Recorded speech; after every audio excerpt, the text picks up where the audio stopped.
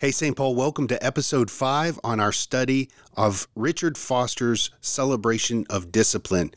Tommy Bridges, how are you this morning? Good morning, John. I am well. Wonderful morning. It is a wonderful morning. Thank you for joining us and being on this journey with us. We find ourselves at the end of section 1 of Richard Foster's book. He divides that book into 3 sections, all centering around these spiritual disciplines that seem to have been lost in modern church practice. He divides the book into these 3 sections: inward disciplines, outward disciplines, and corporate disciplines. We've been working our way through these inward disciplines, starting with meditation, prayer. Last week we talked about fasting. Today is on the subject of study. I remember in seminary the importance that professors put on the practice of studying Scripture. The practice centered around observation, interpretation, and application. And how many times people want to just jump into interpretation without observing, or they jump to application without seeing what the interpretation might mean for us. And that's a very dangerous place to find ourselves when it comes to studying Scripture or applying what it means to us. But there is this important thread throughout Scripture where God emphasizes the importance of studying Scripture. I'm reminded of Joshua, and when Joshua was taking over the leadership of the Jewish people and leading them into the Promised Land, east of the Jordan River, before they had even stepped into Canaan, God gives him this commission where he says in Joshua 1, verses 6 through 9, "Be strong and courageous, for you shall cause this people to inherit the land that I swore to their fathers to give them. Only be strong and very courageous, being careful to do according to all the law of Moses that my servant commanded you. Do not turn from it to the right or the left, so that you may have success where you go. The book of the law shall not depart from your mouth, but you shall meditate on it day and night, so that you may be careful to do according to all that is written. Then you will make your way prosperous, and then you will have good success. Have I not commanded you? Be strong and courageous. Do not be frightened, and do not be dismayed, for the Lord your God is with you wherever you go." I mean, how important is this commission that we read that Joshua received from God? How important is that for us today? John, I think it's very important. The beginning of this discipline, I was kind of taken back because I familiar with prayer and meditation and somewhat fasting, but this discipline of study is really very, very interesting. And I think, as Foster says, it's one of the main sources that we use to come closer to God. And I went to Webster to define what study is. As he says, the application of the mind to the acquisition of knowledge by reading, investigating, and reflection. And I think we have to go back to the whole purpose of the spiritual disciplines is the total transformation of the person, of us. Right. Replacing old destructive habits of our thoughts, and the results of this study is a new life-giving habits. And one of the things that he mentioned from the beginning is he mentions Paul again, and Paul is consistently, we see Paul's writings, especially in the book of Romans, and these spiritual disciplines. And it's interesting that Romans 12:2, and here we see Paul's discussion of our relationship with the Lord and our relationship with other people, with the church, with government, with the entirety of our universe.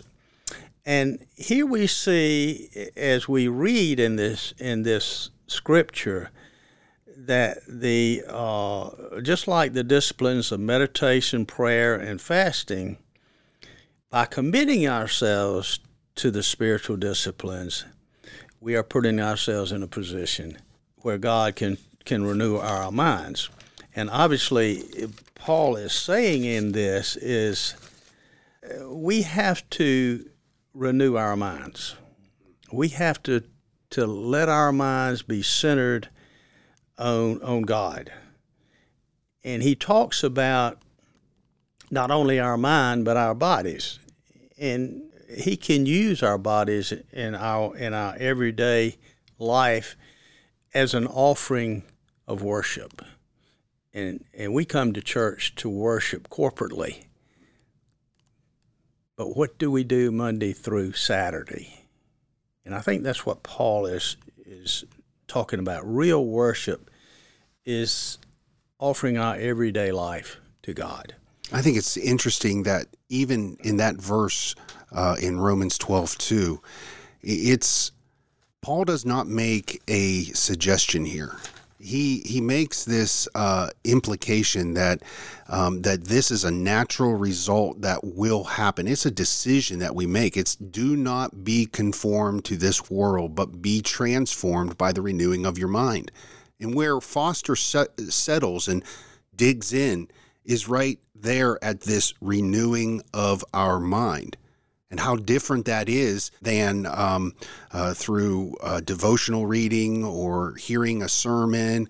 There are some points that do renew our mind, but those are almost regurgitated from somebody else's study. Most of the time, Christians find their depth of knowledge from what other people have studied, and what they're getting is something that's secondhand or third hand or fourth hand, and they're missing the value of digging in themselves and seeing this transformation happen. Exactly, John. And I think when I read this from Scripture, Romans 12:2, I went to William Barclay's commentary on Romans 12:2, which is a very lengthy discussion of what Paul is saying in those first two verses. And I like the statement, what he says. He said, don't try to match your life, to all the fashions of the world. Don't be like a chameleon. Wow. Don't change colors from your surroundings. And don't let the world decide who you're going to be like. Wow. Don't let the world decide your identity. Wow. That's the purpose of study.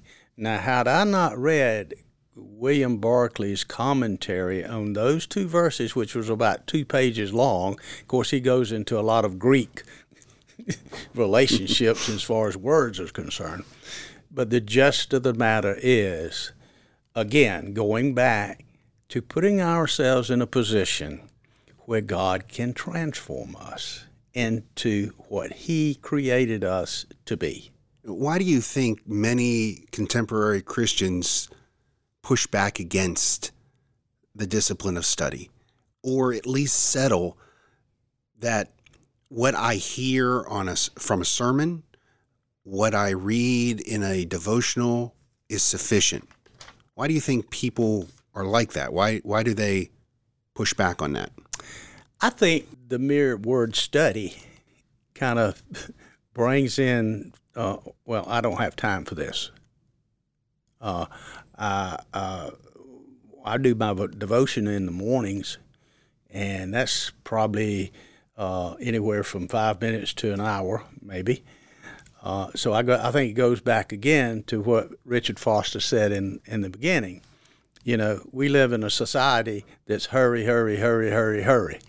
You know, we don't make time to sit and really dig into, in this particular case, Scripture or other books related to what we're studying here or what we're focusing on. Like, for example, Romans 12:2.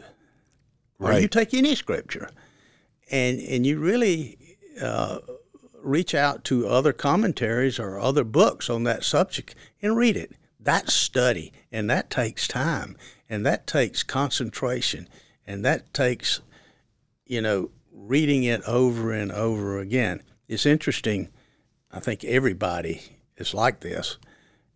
We can read things one time, probably put it down and go back and read it again and read it again and read it again, and we say, wow, I got it now.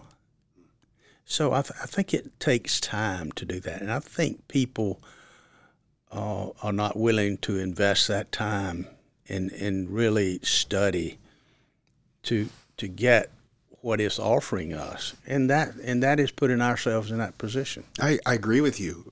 Even from the perspective of not having time, that what feeds that is they would almost rather, and I say this because I have gone through this as one of the ministers here at St. Paul. I mean, I go through this, that if I read somebody else's thoughts on it, a passage, and how it affected them, how that scripture renewed their mind, it's easy to stay at a distance and say, well, that's nice.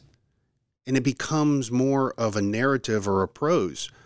That's the devotional study. What does it mean? How has it affected other people? But the study goes into that portion of our hearts and our minds that must come face to face with the question, what does this mean to me?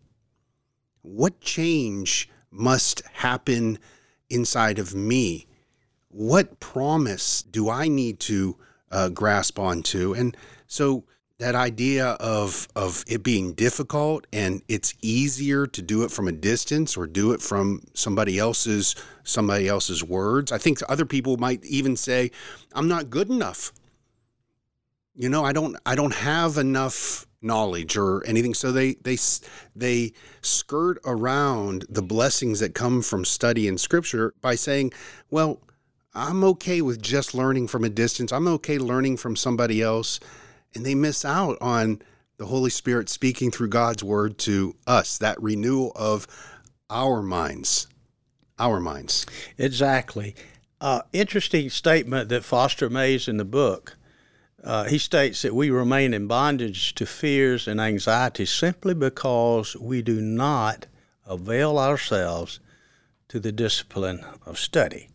Which brings me to the point that you and Shane, you deliver wonderful sermons, okay? So we in the audience, in the congregation, we listen, and we say, oh, gosh, that's great, and we leave. At least we hope that people say that. Well, we're very fortunate here at St. Paul that we have two excellent ministers that really are fantastic, and I think that's evidenced by what you and I are doing right now. But we take that sermon, and it can be usually is based on Scripture. It always is based on Scripture, and that Scripture is applied to the sermon. Now, what do we go home and say, gosh, I really want to find out a little bit more about what John or Shane said in their sermon? Do we do that? No, probably not. I would guess probably 99.9% of the congregation would not do that. It brings me to another point. Having the privilege of teaching Sunday school with the Wildwood class, when you teach Sunday school, you really have to put in a lot of energies into bringing a message, or there's some pretty sharp people out there. They might just challenge you on what you're saying. So that has been more of a blessing to me than to them. Well, absolutely. And that's the magic of study, because you really get into the weeds of what the Scripture or whatever you're talking about. You have to really get in and research what you're saying is valid. Tommy, I have to ask you, when you prepare, because you bring this up, when you brought up when you're preparing a lesson for the Wildwood Sunday School class, do you find that in the course of your study that what you finally get narrowed down to what you're going to teach about or what your lesson is, that there are so many things that did not get into the sermon or the lesson that fall to, they go on the cutting floor and never make it into the sermon? Absolutely. Yeah, and those things on the study, I may have 5 or 8 pages of notes and thoughts and interpretations and quotes that never make it into the sermon, and those are the riches of that I get to hold on to. I wish I could, pass those on, but they don't make it in to the sermon or the lesson. Exactly. And in case in point, I'll write out my lesson and I will deliver that message and I will take it home and put it away. And then possibly a couple of weeks later, I say, I'm going to read that again, And I say, oh, why didn't I mention this? So, yeah, there's a lot of things that are left out. And after you go back and read it again or think about it again, well, why didn't I mention that? What is interesting to me is that, and I appreciate, is what God does not expect us to do is check our brains at the door when we walk into the sanctuary or the Sunday school room or into our place of personal study when we study the Scripture. He allows and invites us to reason, to think through, to what we talked about as meditation, to allow these things for the sole purpose of us getting to a place that we ask the question ultimately, what does this mean for me? What does this mean for me? And this pushes against a lot of the ingrained habits that we are inundated with when it comes to the distractions around us. We talked about that last week with the fasting. Fasting brings us to a place that we can identify what is actually controlling us at the moment. When we get into a place where we study and we dig into the Scripture, we can we actually push against those distractions and say, at the moment, this is what is important for me right now. And once again, Paul, finally, brothers, at the end of Philippians, whatever is true, honorable, just, pure, whatever's lovely, commendable, if there's excellent, if any of these things are worthy of praise, think about these things. Think about them. Allow those things to seep into the very fabric of what makes you move and what defines you, your identity. There is something so rich and rewarding that I could never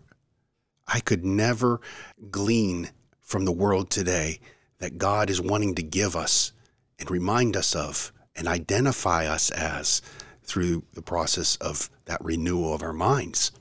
Yes.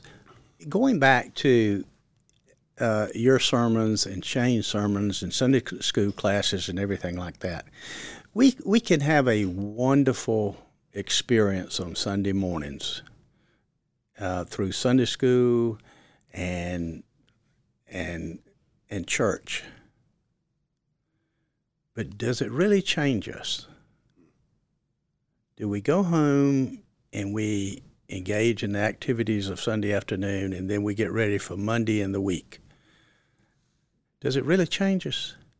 I don't think so, because we really don't utilize that central way God uses to change us. And that's, as you just alluded to, really getting into the meat of the Scripture and really, really studying that. Right. And it's not a matter of our intention. I think we all have intentions to do it.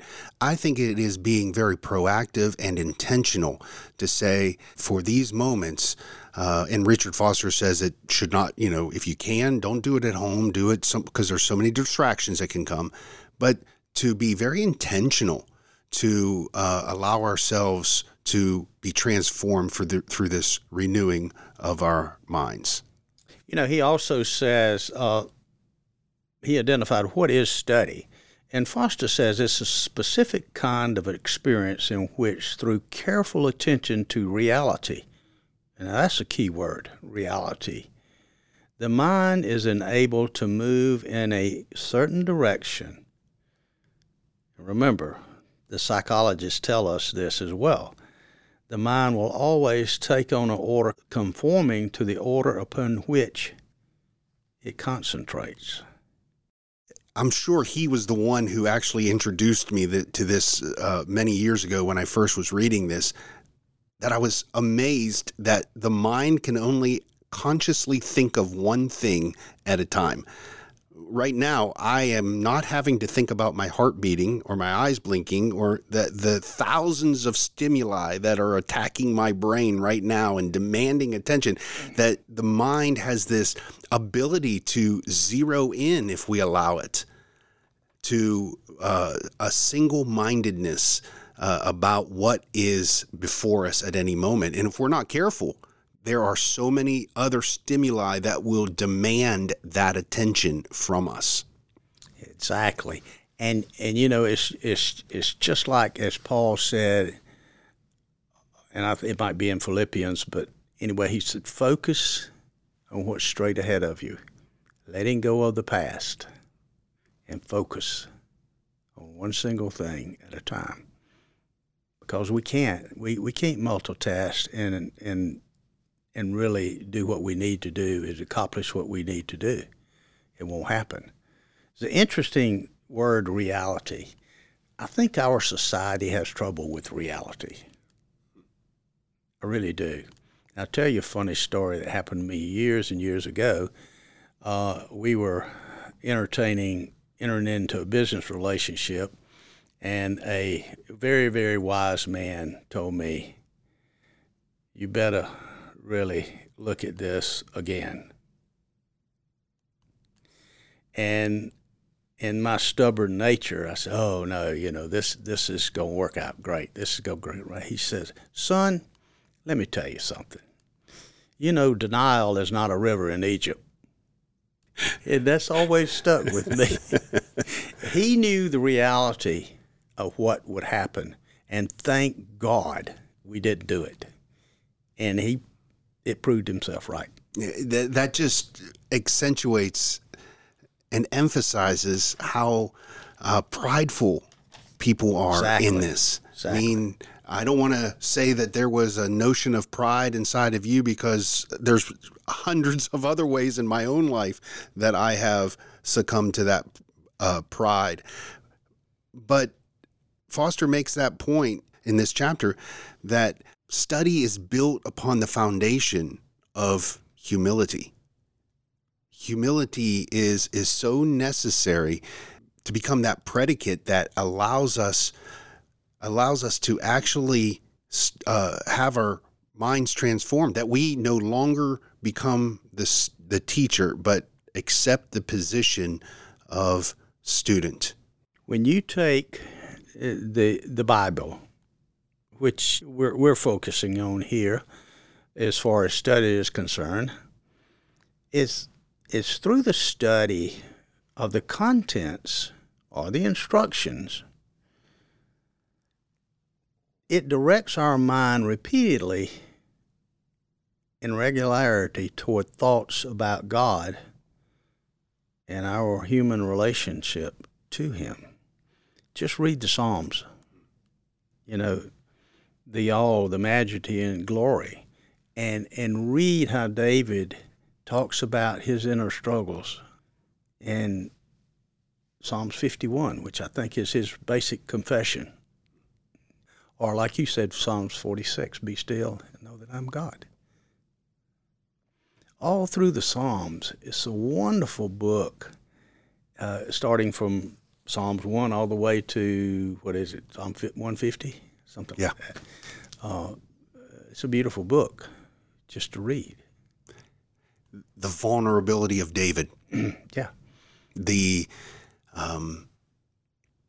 invitation that he models for us to allow that vulnerability to bring us to the steadfast love of the Lord endures forever. In Foster's book, He does give us 4 steps that are involved in study. There's repetition, there's concentration, there's comprehension, and there's reflection. I don't know about you, but for me, what stood out to me was repetition. Repetition. Repetition, it allows us to focus what's demanding our attention at the moment into a specific direction. And if you think about this and how effective repetition is, think of the last radio ad that you heard. How many times do they repeat the phone number? They repeat it at least 3 times because you were thinking of something else at the time. And then our mind catches up and says, well, did they just repeat that 3 times? And you find yourself saying it over in your head 3 times. Why? Repetition. And if the world's advertising agencies know about this, how much more important it is in our study of Scripture to be repetitious of reading the same passage over and over again and thinking about it, meditating on it. Just this one ad on television, Mike Lindell, My Pillow.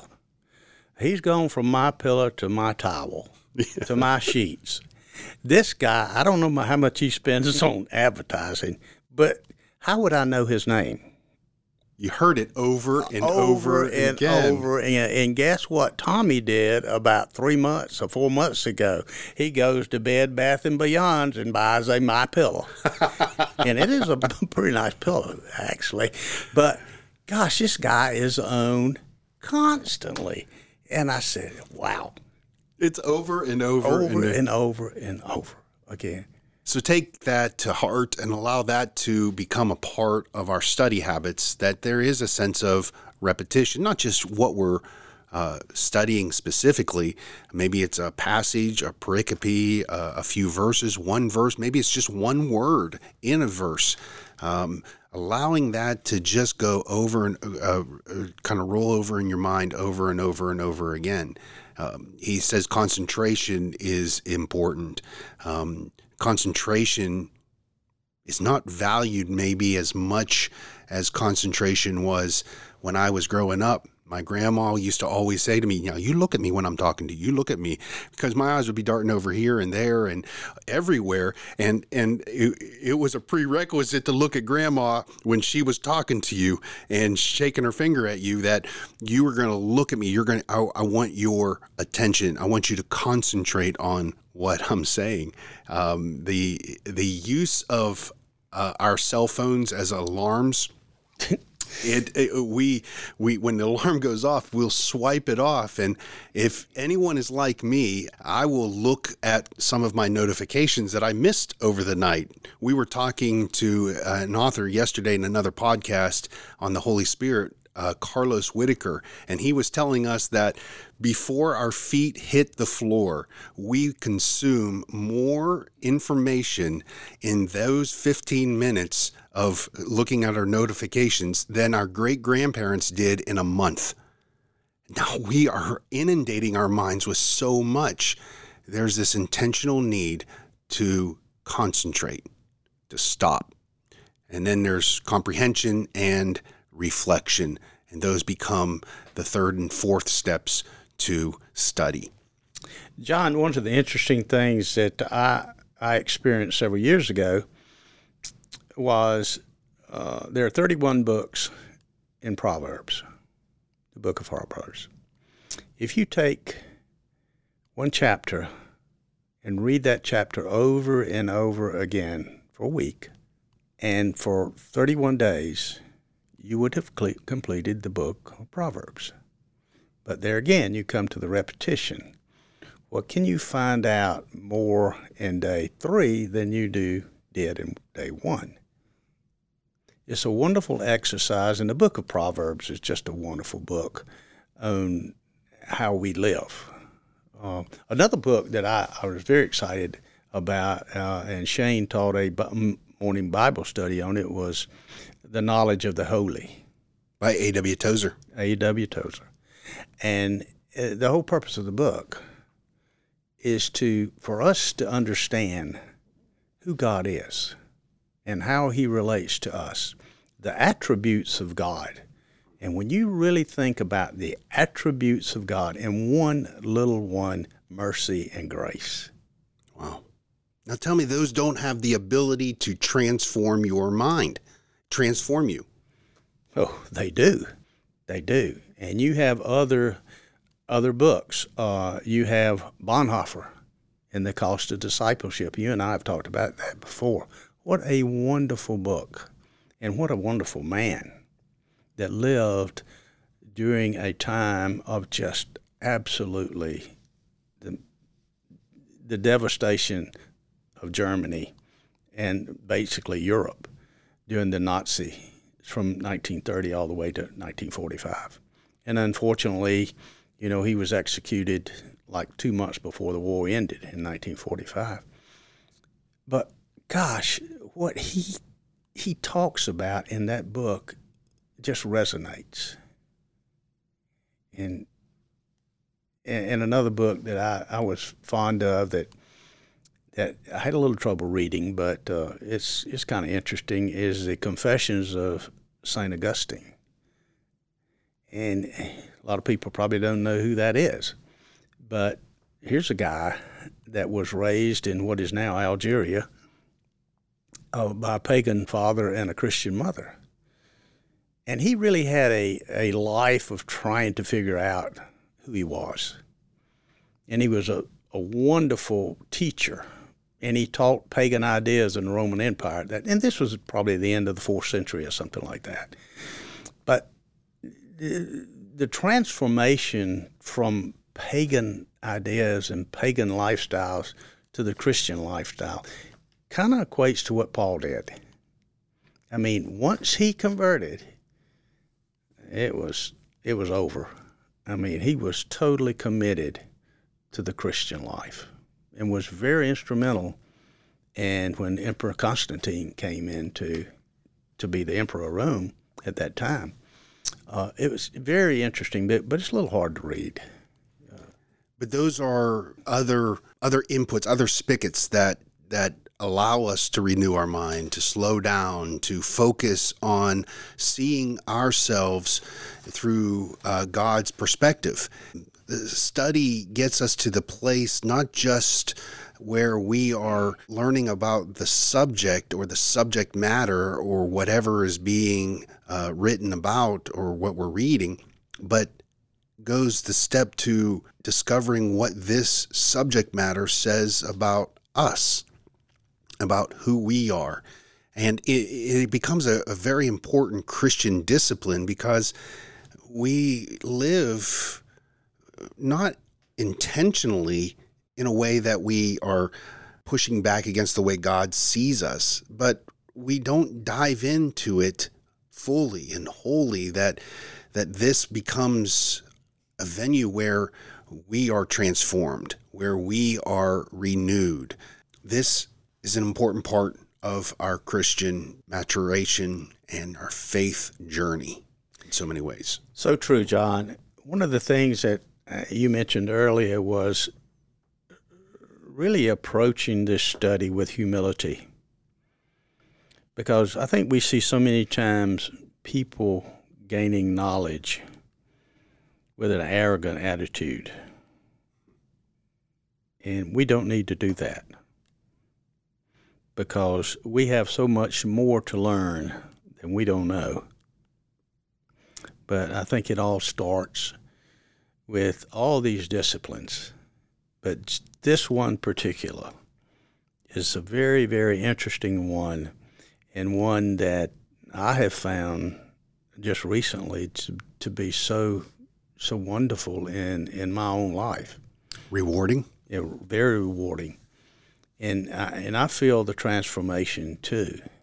And, again, we're on this life continuum, so to speak, moving forward, and hopefully we won't drop off that path, but to keep us on that path and to allow the Holy Spirit to guide us in what we do and every decision we make.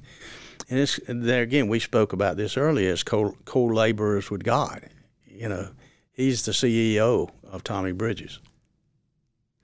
And there again, Tommy has to understand that.